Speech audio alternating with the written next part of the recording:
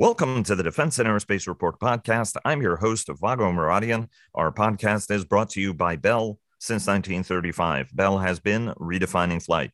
Learn more about its pioneering spirit at bellflight.com. Later in our program, our roundtable. But first, joining us to discuss the Federal Trade Commission's decision to go to court to block Lockheed Martin's proposed $4.4 billion acquisition of rocket maker Aerojet Rocketdyne is Jeff Bialos, the co-chair of the Aerospace, Defense, and Security Group at the Eversheds Sutherland law firm, who specializes in national security matters and is a former Deputy Undersecretary of Defense for Industrial Affairs during the Clinton administration. He advises leading companies on merger and acquisition matters and advised GenCorp in its purchase of Aerojet in 2011 and advised the company between 2012 and 2014. Jeff, thanks so very much for joining us. Great to have you back on the program.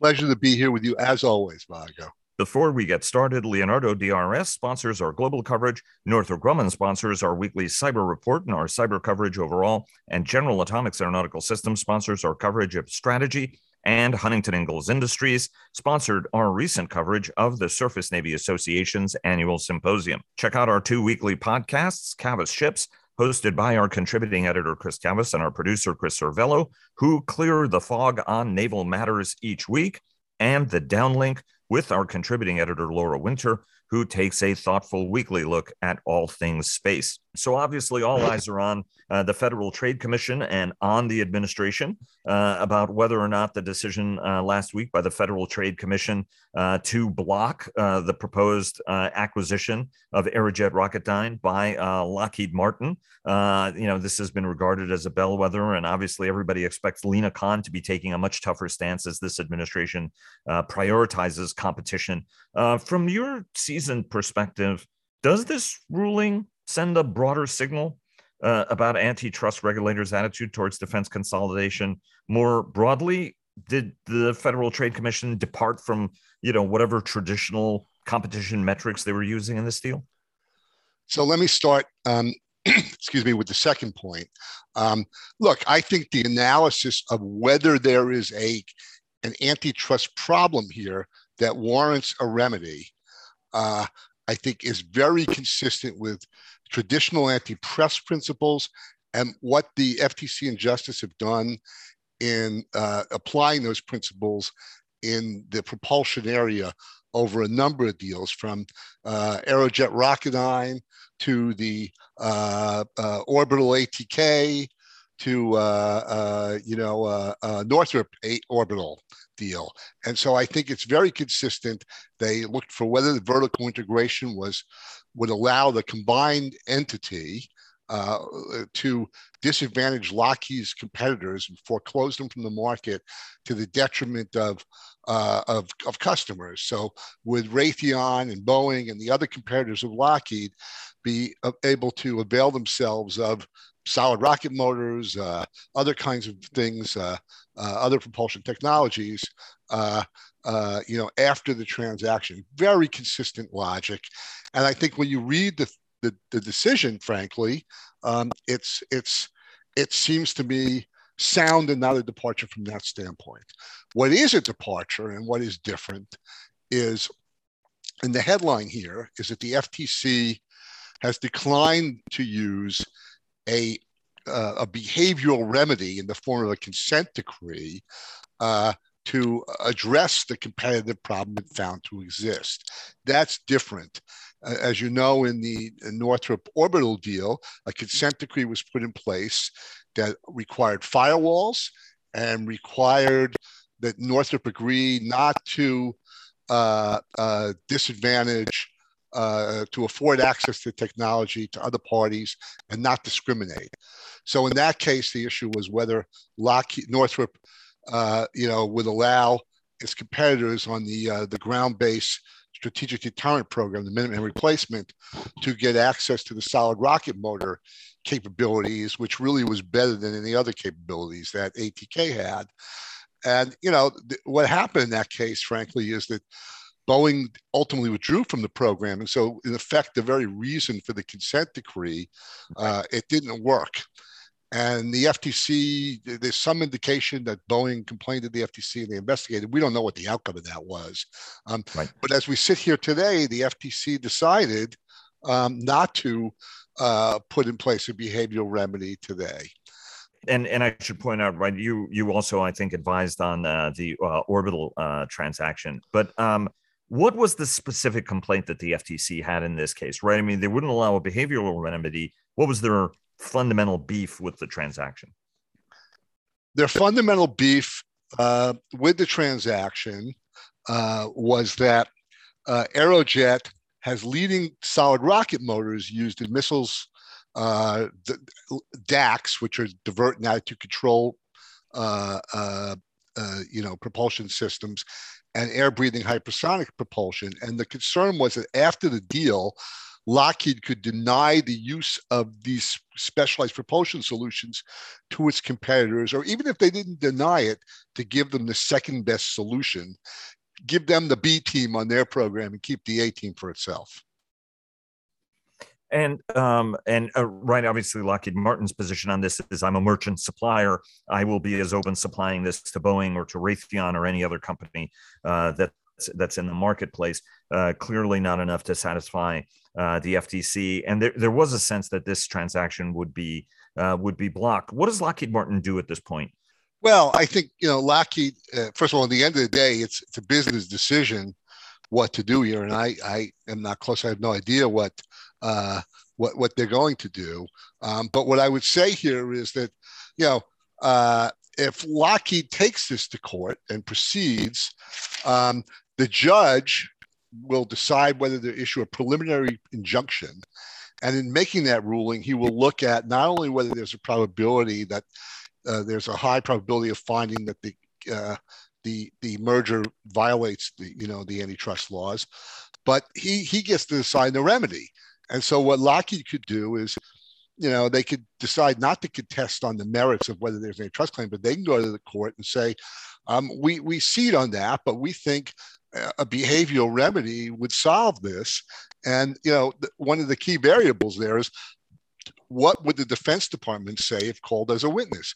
If the Defense Department would come in and say, we agree, we think, a consent decree would solve the comparative harm, that would be helpful to them. Now, the FTC, might come back and compete against that and say, well, but we know from history with Northrop Orbital here that consent decrees might not be effective. We think they're generally not very effective in this kind of situation.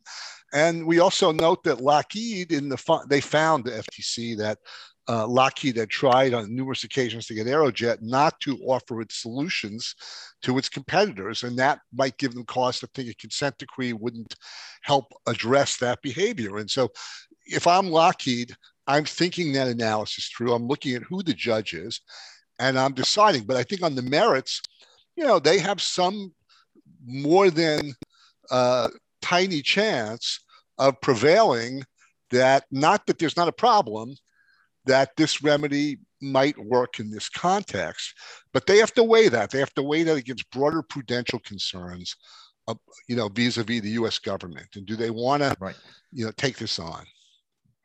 Let me ask two questions as we bring this to a close. The first question is, right, from your reading of what the FTC issued, suggests that the Pentagon was comfortable with the transaction going through with a remedy, right? What does this tell us about where the Defense Department is and Jesse Salazar and his office vis-a-vis in the Pentagon, vis-a-vis where the FTC and potentially justice is? Well, the DOD issued a statement the other day indicating that they transmitted their view on this to the FTC, but they said in the interest of process, we're going to keep that, advice confidential. So nobody knows for sure what they said, but one would think, one plausible thing they said is that while we have concerns over this, we think a remedy is sufficient. Now would be consistent with past history. I also think if you read the administrative complaint of the FTC, the way it's worded, sort of, you can infer this from that. that they supported the FTC that there is a problem. The difference is they chose the FTC, assuming that's correct, and I don't know that's correct, assuming that's correct, that the DOD said, we see a problem, but we think a consent decree and behavioral remedy could address it. A secondary headline here would be that the FTC did not defer to the DOD's view on national security on this. And, you have two agencies with different important values, the FTC enforcing the antitrust laws and just the Defense Department on national security. And, most of the time there's deference to DOD in the ultimate conclusion, but not always. And this is one of those cases. I was going to say, thanks for pointing that out, right? Because every once in a while, we do see antitrust regulators deferring on national security grounds to the Pentagon. Let me ask you one last question. How does this, there is an anticipation that we are looking at a wave of merger and acquisition activity that's going to be coming at us, right? I mean, there are a number of large transactions that have gone through even over the course of the pandemic, whether it was Raytheon Technologies or L3Harris. I should point out both Raytheon and L3 have sponsored us or continue to sponsor us. What does this mean for transactions going forward, right? I mean, do you see the landscape changing in any significant fashion for the deals that folks are considering right now? Is anybody hitting a pause button, do you think? Look, on this, there are two sides to this. On the one hand, when I read the FTC's press release, it seems that they wanted to send some type of a message that, they're going to take a more robust view of looking at mergers in the defense market. I mean, the subheading is, quote, agency seeks to prevent world's largest defense contractor from eliminating last independent U.S. missile propulsion provider and further consolidating markets critical to national security and defense, end quote. Second, the statement says, quote, this is the agency's first litigated defense merger challenge in decades, okay? So that and other language in the release leads to the view that they're trying to send a signal. Now, that said, I would temper that to some degree, and I would not read too much into it. One, this case is a vertical case. It is not an analysis of horizontal mergers, which is the usual merger, which is, are we going from 4 to 3 or 3 to 2 in a sector of the market like UAVs? And what do we think about that? So I think you can't, necessarily say this says much about the view in horizontal mergers. Second of all, there's been a longstanding policy across administrations that DOD in particular has in defense markets, which is, mergers among primes are disfavored and other mergers are going to be reviewed case by case. I have no reason to think that's going to change. Will the antitrust agencies stop more horizontal mergers in defense and aerospace at the margin? That remains to be seen, Vago. Jeff, thanks so very much for joining us. Really appreciate it. Look forward to having you back on again soon. Pleasure and happy to come. And a word from our sponsors. GM Defense sponsors our technology coverage, and L3Harris sponsors our coverage of Joint All-Domain Command and Control. Another volatile week as the United States posted the strongest economic growth since the 1980s at 5.7%. Too much cash chasing too few goods as product and manpower costs are rising, thereby contributing to inflation, driving the Fed in turn to move to raise borrowing rates more quickly than planned. Supply chain woes will get worse as COVID lockdowns impact the Chinese economy. Leading aerospace and defense companies posted fourth 2021 quarter earnings, including Boeing, that posted the second consecutive year of losses and faces criticism, including from one of our august team for investing $450 million in air taxi company Wisk rather than in their core commercial jetliner business that's losing ground to Airbus. Lockheed Martin reported earnings just before the FTC rejected the company's proposed Aerojet Rocketdyne merger, as we heard earlier in the program. Meanwhile, the Omicron wave appears to have peaked in Europe and the United States, although low vaccination rates make the virus deadly elsewhere in the world and fertile ground where it can continue to mutate. Joining us as they do every week to discuss all this and more are Dr. Rocket Ron Epstein of Bank of America Merrill Lynch, Sash Tusa of the independent research firm Agency Partners in London, and Richard Ablafia of the Aerodynamic Advisory Consultancy. Guys, welcome back to the program. Hey, great to be here, Vago. Yeah, thanks very much, Vago. Always a pleasure. Good to be here, Vago. Thanks. Indeed, terrific having you all on, especially as we have as usual, as has been the case, a geographically distributed footprint. Ron, another volatile week on Wall Street. Inflation worries, but top CEOs are making the case that the rate of inflation has slowed, and they see it as a transitory issue, even though it's going to play out for a while. And again, we have China as a continuing problem. We also had major companies report. We're going to have a more in-depth conversation of Boeing as well as earnings as well. But walk us through what the big market needle movers were over the past week. And Sash, want to get your sense in a moment about where European markets were. Quick rundown of kind of everything we tend to look at. The 10-year yield was hovering around 1.8%, which is the higher end of the range, which it's been with upward pressure. Bank of America thinks we'll be at 2% pretty soon.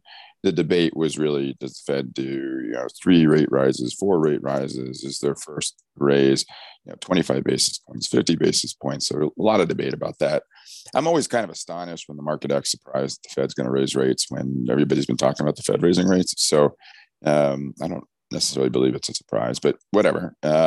It kind of is what it is. A lot of volatility in the market this week, and there are a lot of big days, ups and downs, and the market would open up, it would close down, and it just everybody kind of saw what happened. Tons of volatility across the aerospace and defense group among companies that reported. And we can talk about that in more detail in a little bit if you want. And so I think that was really the biggest news. I mean, everybody was just sort of buried in earnings, tons of volatility. Lots of uncertainty around, I guess, the rate at which the Fed's going to move. Consumer prices came in December. They were up 7%, which was a bit below what economists were surveyed. They said about 7.3%. So it was a little bit below economist surveys, but 7% year on year consumer price index rise is a big number, right? So the market was digesting that as well.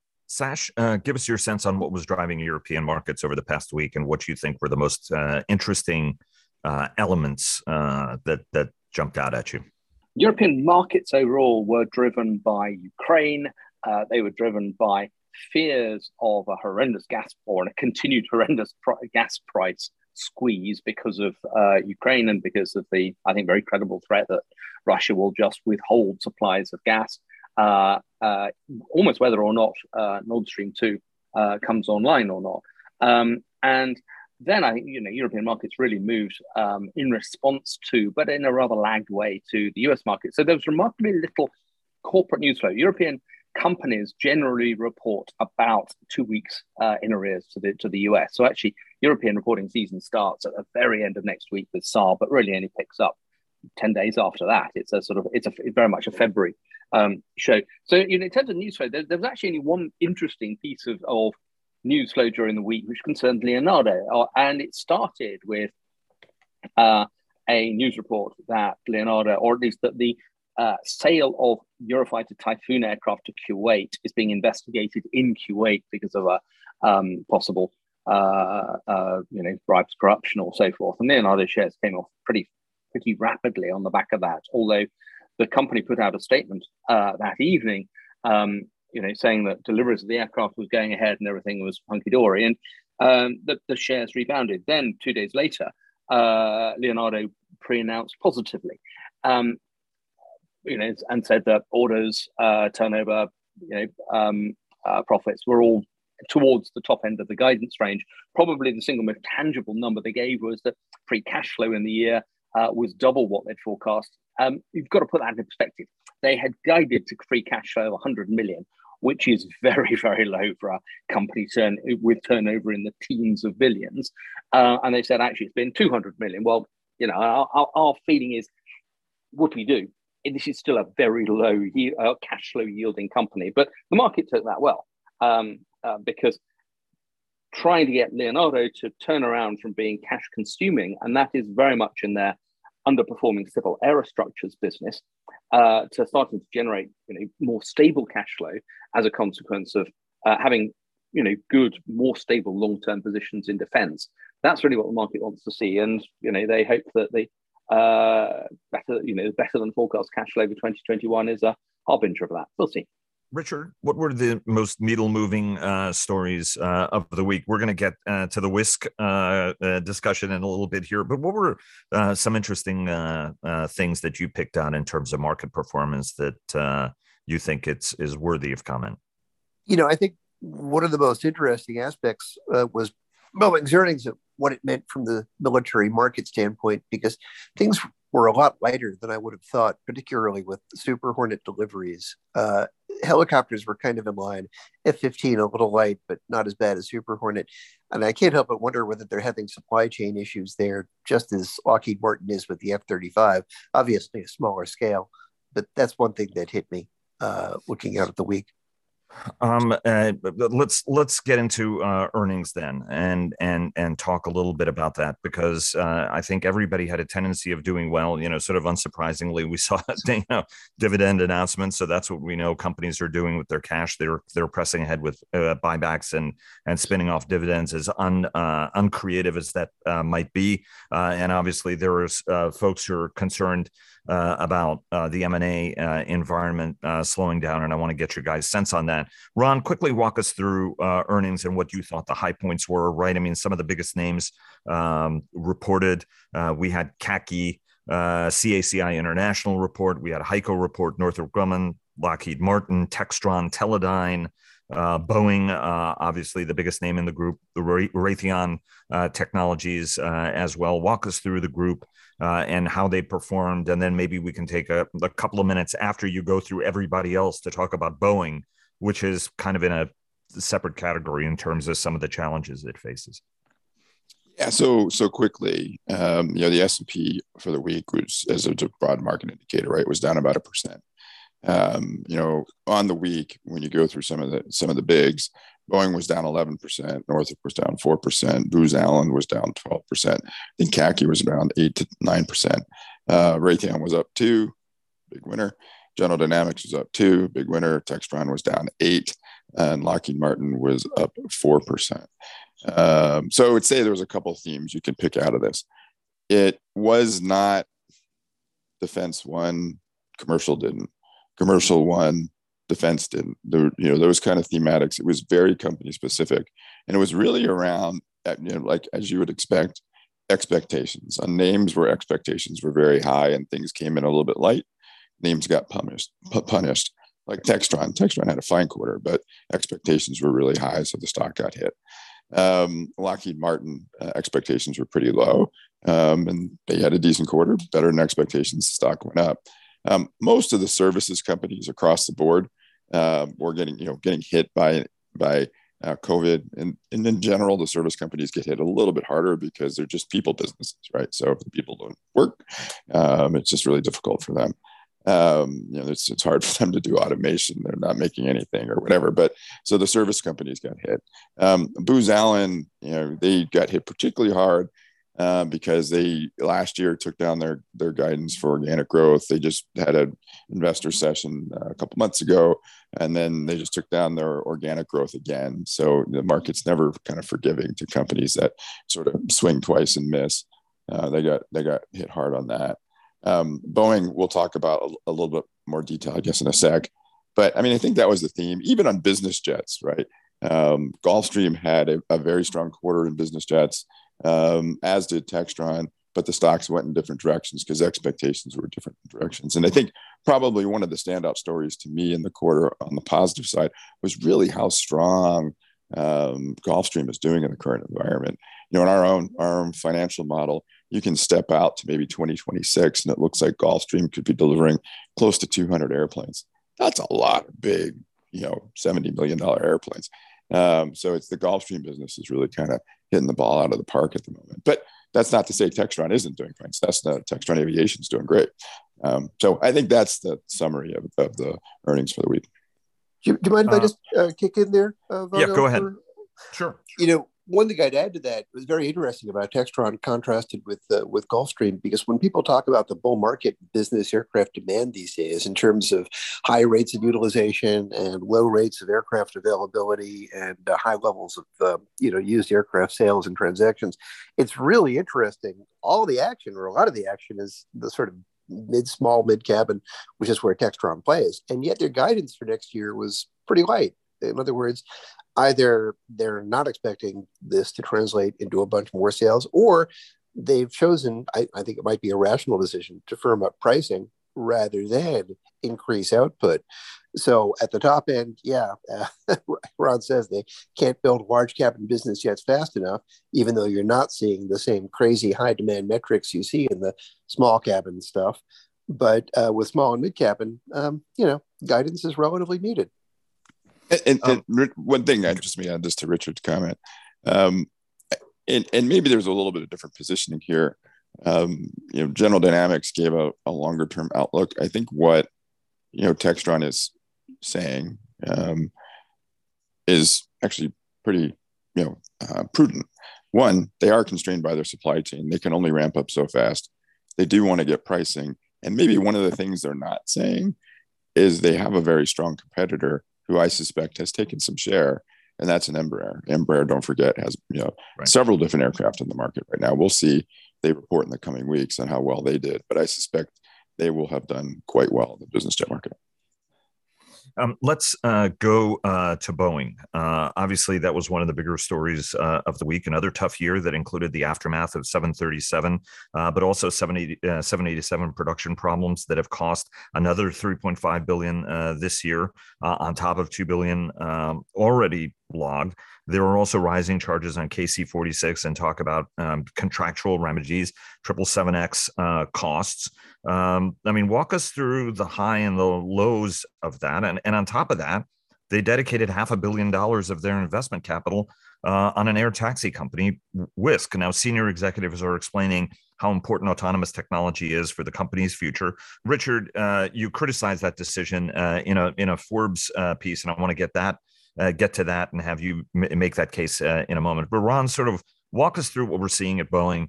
What was surprising to you? What wasn't right? We've been following this company really closely. There are defense CEO friends and audience members here who, sometimes question why we spend so much time talking about commercial aviation, in part because that is kind of the biggest story with stuff that are going wrong for an iconic American company.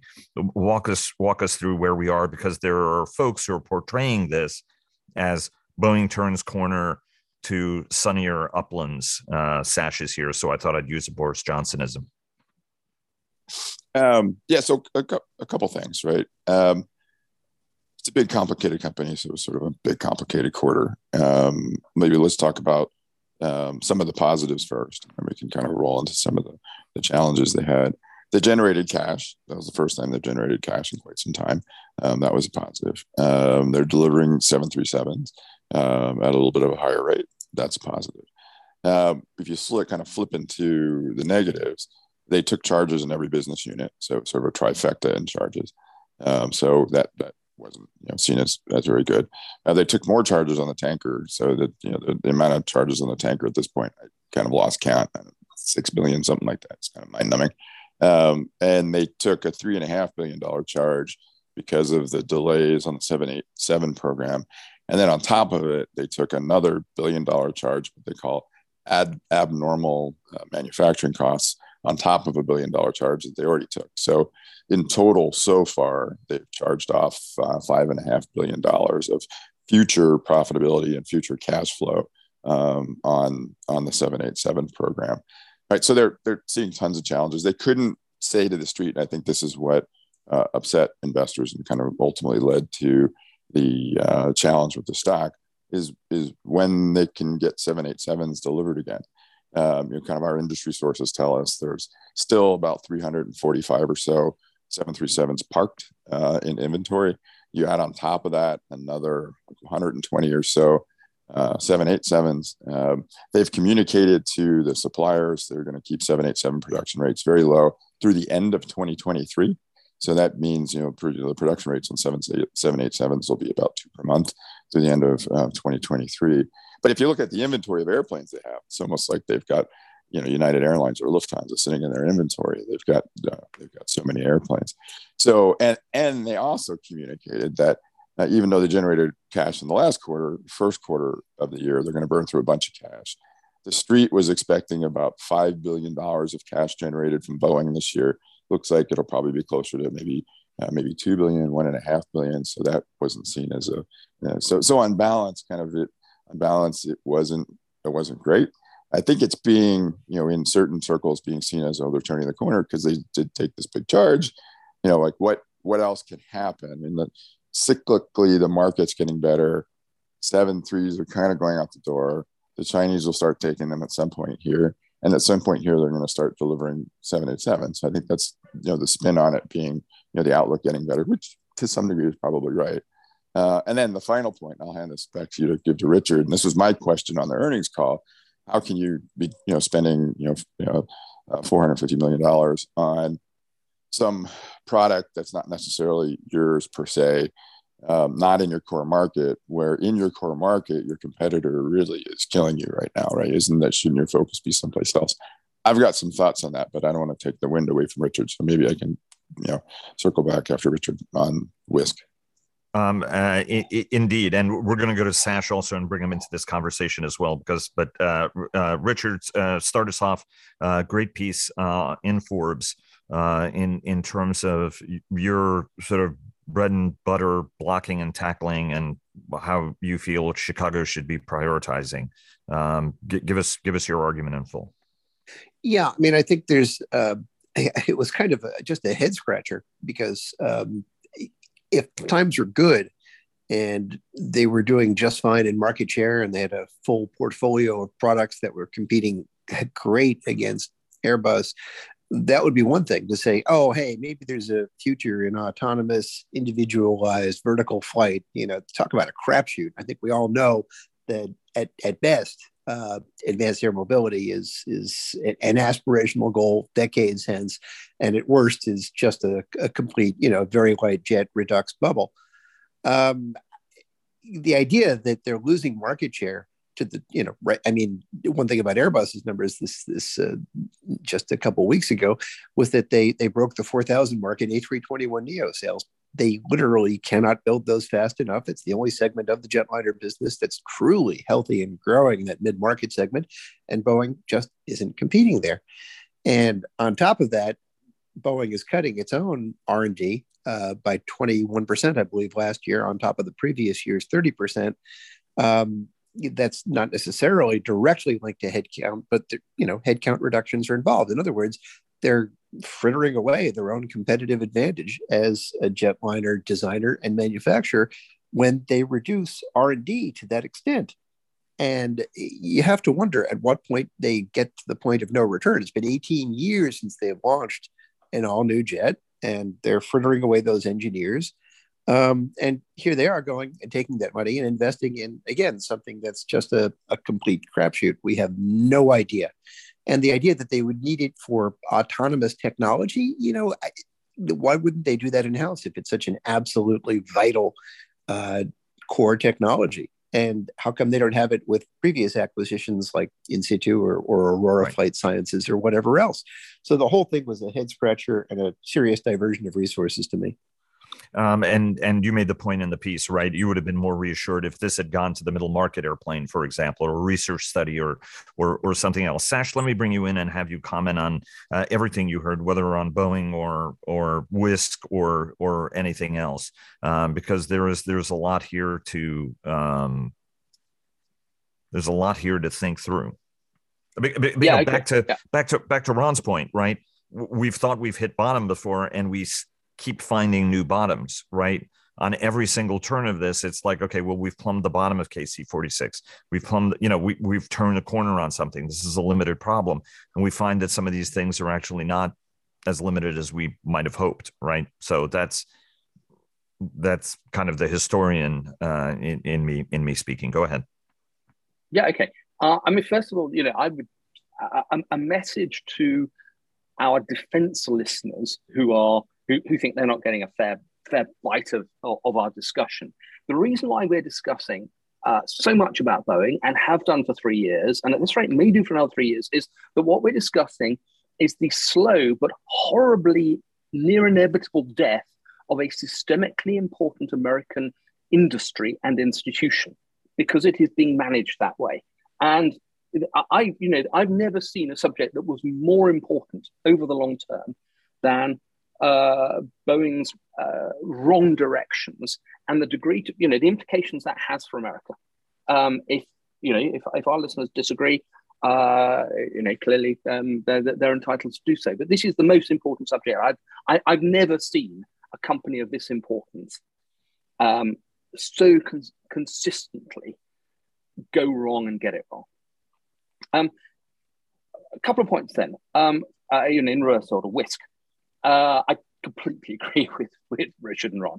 I would make one point about autonomous transport of any sort, which is, very much supports my view of why I think this is a catastrophic waste of money, which is that the entire basis on which autonomous transport may or may not happen in any given country is going to be a function of what lawmakers regard as being an appropriate balance of risks. And there was a very, very interesting paper out by the UK Law Commission, which is an advisory body that looks at big issues, of law, as the case may say, which are talking about autonomous cars. And what it says is, if autonomous cars are going to happen in the UK, the balance of responsibility when those cars are being driven autonomously has got to change from the person that we would historically have called the driver, but will then be the individual sitting in front, to the manufacturer, because any mistake that car makes,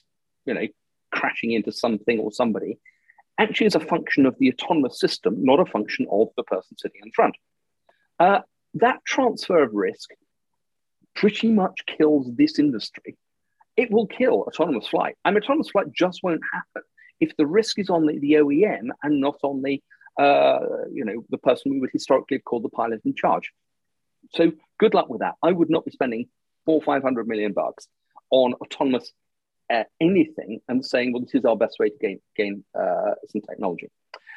The other point that I'd make on the Boeing numbers, Richard talked about the A321 Neo. Yeah, it's a fantastic aircraft.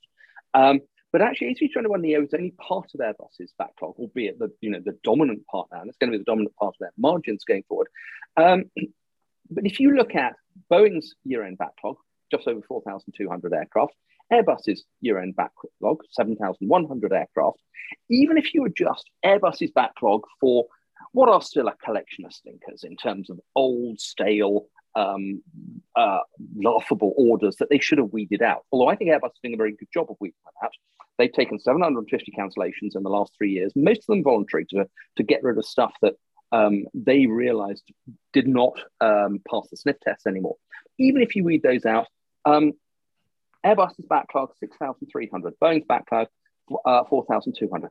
Airbus's backlog is exactly 50% bigger than Boeing's. They can therefore produce with the same backlog cover at a 50% greater rate. That's market dominance. That's not a duopoly anymore. Boy, that's a really uncomfortable position. And again, that makes frittering away serious amounts of money on something that is not a new civil aircraft look like an astonishing misunderstanding of the severity of the situation. Ron, let's round the horn with you on this and your take and analysis that you provided your clients over the past week. So I think when you think about the quote unquote investment risk in risk, they rhyme. The investment in Wisk, Boeing owns, I think it's 59%, something like that, of Wisk. So Wisk has something like 200 to 250 employees. So if you just look at the operating costs of the company, this basically just funds the company for another 2 years or something like that. And they own part of it. So in a way, it was a way to, I think, to characterize the operating of the company and their ownership in this thing and to frame it as an investment, right? So there's a little bit of smoke and mirrors here going on. And it still begs the question, should you own something and been putting this much money in something where if anything comes of it, it's probably not until very late this decade, if not early sometime or mid next decade. And to Sasha's point, I hadn't thought about it that way, but if all the risk falls on the OE, that just seems like something has to be done there. It's really untenable. So anyway, that's where I thought. I mean, I think Richard's dead on right. It's you can't be throwing $500 million. Right? So that makes it sound bigger than 500 million.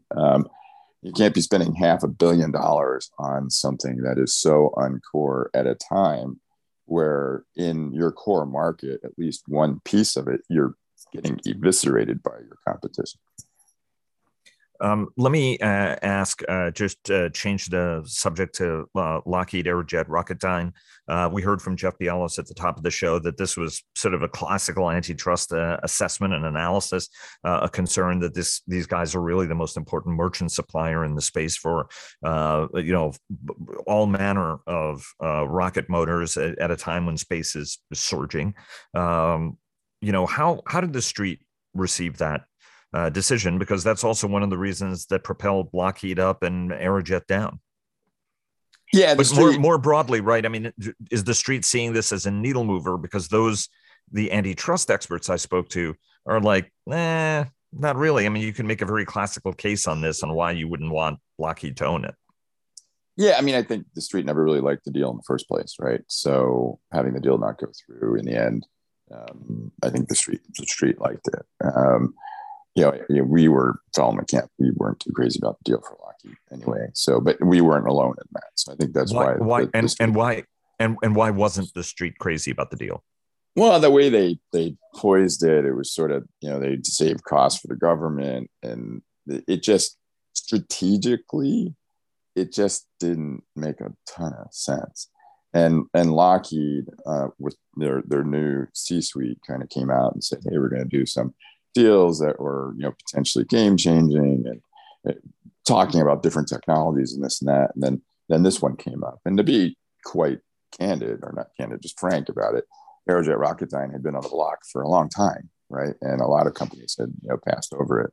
So in the end, it was unclear exactly what this brought to Lockheed. And our interpretation was Lockheed wanted to do it because they were unhappy with the piece of GBSD that they were allocated from Northrop. I mean, everybody's on the GBS team except Boeing, but Lockheed's piece of GBSD, I think it's skinnier than they had hoped, and this was a way for them to get more action in that market. So from the beginning, the street wasn't crazy about it, and I think sadly, Vago, I don't know what you think about this because you tend to be closer to this stuff than I am. But it seems like they tried to do the deal under the wrong administration, that the previous administration was a little more open to this sort of stuff. And maybe under this administration, there was just more scrutiny and maybe more work done on it. And that's how it ended up. Sash, one of the other interesting, we're running short on time. We've had a little bit of a longer show with Jeff at the top of it. One of the other interesting stories that I thought is worth discussing is India's decision to sell 3 BrahMos batteries, BrahMos anti-ship batteries to the Philippines at a time when tensions between Manila and Beijing are rising. What do deals like this tell you? Because the Indians are very, very guarded. This is a cooperative program with India and Moscow, right? The Brahma and Moscow rivers is what the weapon is named after. It's supersonic. It's very, very good. It's devastating, even if it doesn't, the warhead doesn't go off, given the impact rates. And the Philippines intend to array these 3 batteries, 2 launchers per battery, with the Philippine Marines up and down the Philippine coast. What does this transaction mean? I mean, first, BrahMos, you're absolutely right. It's a monster of a missile. If you've ever seen it underneath a Sukhoi 27, which is a huge fighter aircraft in anybody's language, it makes the Sukhoi look small. The ground launch variant needs a very large truck to carry a couple of missiles. I sometimes question why it needs a warhead. The kinetic energy of this thing hitting a ship is going to be absolutely devastating. This is multiple times the size of an Exocet or a Harpoon or something. So what's significant about this? It's very significant that India is prepared to export it. And I think it's really interesting that the Philippines have asked for it. It suggests they haven't been offered anything at an acceptable price by anybody else. US, France would be the 2 obvious suppliers. And that's a real failure, actually, of Western foreign policy.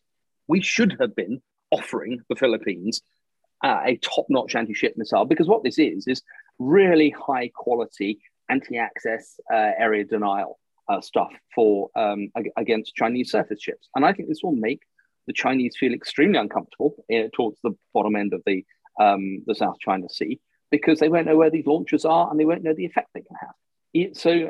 I think this is really smart by the Philippines. I think it is a failure of policy. I think it's also, there's a broader issue here, which is that the stronghold of Western, and I mean, that's a misuse of what I mean is really US, European defense technology is weakening.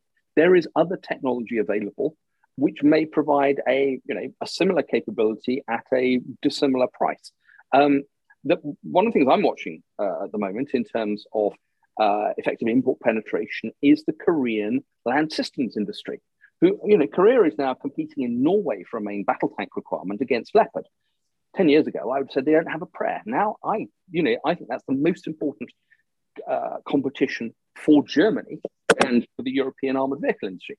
Korea is competing. Well, Hanwha and Hanwha in the United States doing a terrific job as well, right? Yeah, and in Australia, and the Australian contract is way ahead of the US contract with K-21 Redback for Land 400 Phase 3, and Hanwha is selling self-propelled guns, K9 Thunder, like hotcakes. It's clearly really good. So, we, the West, need to worry about the fact that we're no longer the only people out there who can sell top-notch defense equipment. And now that the Indians are prepared to export BrahMos, if I'm a European or a US missileer, I really worry about that, because I'm going to have to sharpen my pencil. Richard, we can't end a program and not end up discussing COVID in some fashion. At least 884,000 Americans have died in the pandemic so far. It is going down in terms of overall new case numbers, but unfortunately, there are a significant number of people who are dying every day still from this. Any update as we, on what the travel scene looks like as we come out of COVID? Or rather, I should say, as we get past the Omicron crest, let me put it that way. Yeah, we had the first real Omicron month reported in traffic from IATA just a couple of days ago. And December was, down 46% relative to 2019 numbers, which is kind of where we thought we would be. In other words, the first big Omicron month maybe perhaps dented things a little, but not a great deal. We're still on the trajectory of a comeback.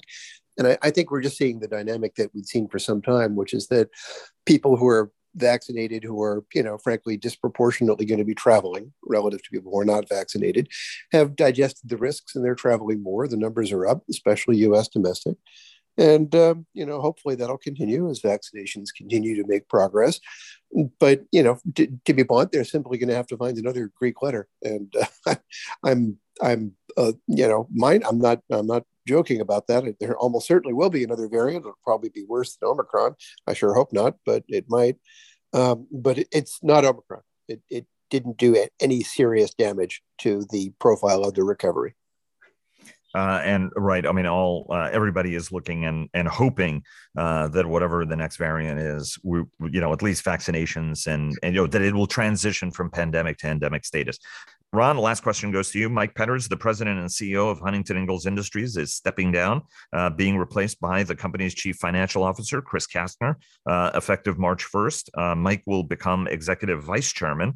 Chairman of the company, of course, is Kirk Donald, former Naval Reactors chief.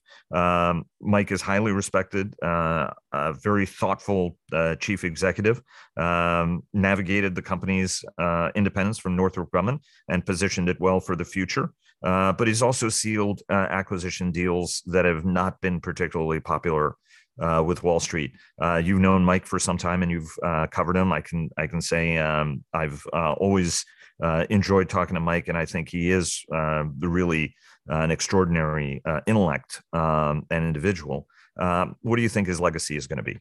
Yeah, I mean, we'll all miss Mike, right? I mean, I agree with you. I mean, I've had some great conversations with Mike over the years, and for sure he's a kind of a top-notch shipbuilding executive. I'd say the one place he ran into some friction with the street, and it's unfair to point him, but the company under his leadership ran into some friction with the street was some of their M&A, right? They got into oil field services, offshore oil field services, kind of at the wrong time. Their latest deal with Alion is a little bit controversial with the street. So from an M&A perspective, I think there's the street hasn't been crazy about that, but I don't think anybody would argue that as a top-notch shipbuilder and running the company over the years, he did a great job. And if everybody remembers, if you look at Huntington Ingalls when it was part of Northrop Grumman and then was set free from Northrop Grumman, its financials and everything about the company improved when it was making its own decisions and setting its own course. So Mike for sure will be missed in that role. So but he has a good bench, and we're optimistic about the future of the company. Well, we wish Mike fair winds following season, the new assignment, and look forward to talking to him again before he hangs up his hat, and then also getting Chris on the program as well. It would be great to hear from him. Everybody, thanks so very much for joining us. Really appreciate it. Another great conversation. Hope you all have a great what's left of the weekend, a great week, and have you back on again next week. Thanks a lot. Great to be here, Vago, as always. Thanks. Yeah, thanks so much, Vago. Really appreciate you doing this, Vago. Thank you. And now a word from our sponsor, retired United States Army Major General Jeff Schlosser, who is the Executive Vice President for Strategic Pursuits at Bell. We've been building creative and innovative aircraft, next generation types of capabilities for almost 9 decades. Bell is the company that can deliver that. Thanks very much, sir. And thanks to all of you for listening. Please follow our daily podcasts and visit the Defense and Aerospace Report website to subscribe to our weekly newsletter. Follow us on Twitter, like us on Facebook at Defense and Aerospace Report, and check us out on LinkedIn. And stay tuned for our weekly cyber report sponsored by Northrop Grumman. Thanks again to Bell for their generous sponsorship, and we'll see you again tomorrow.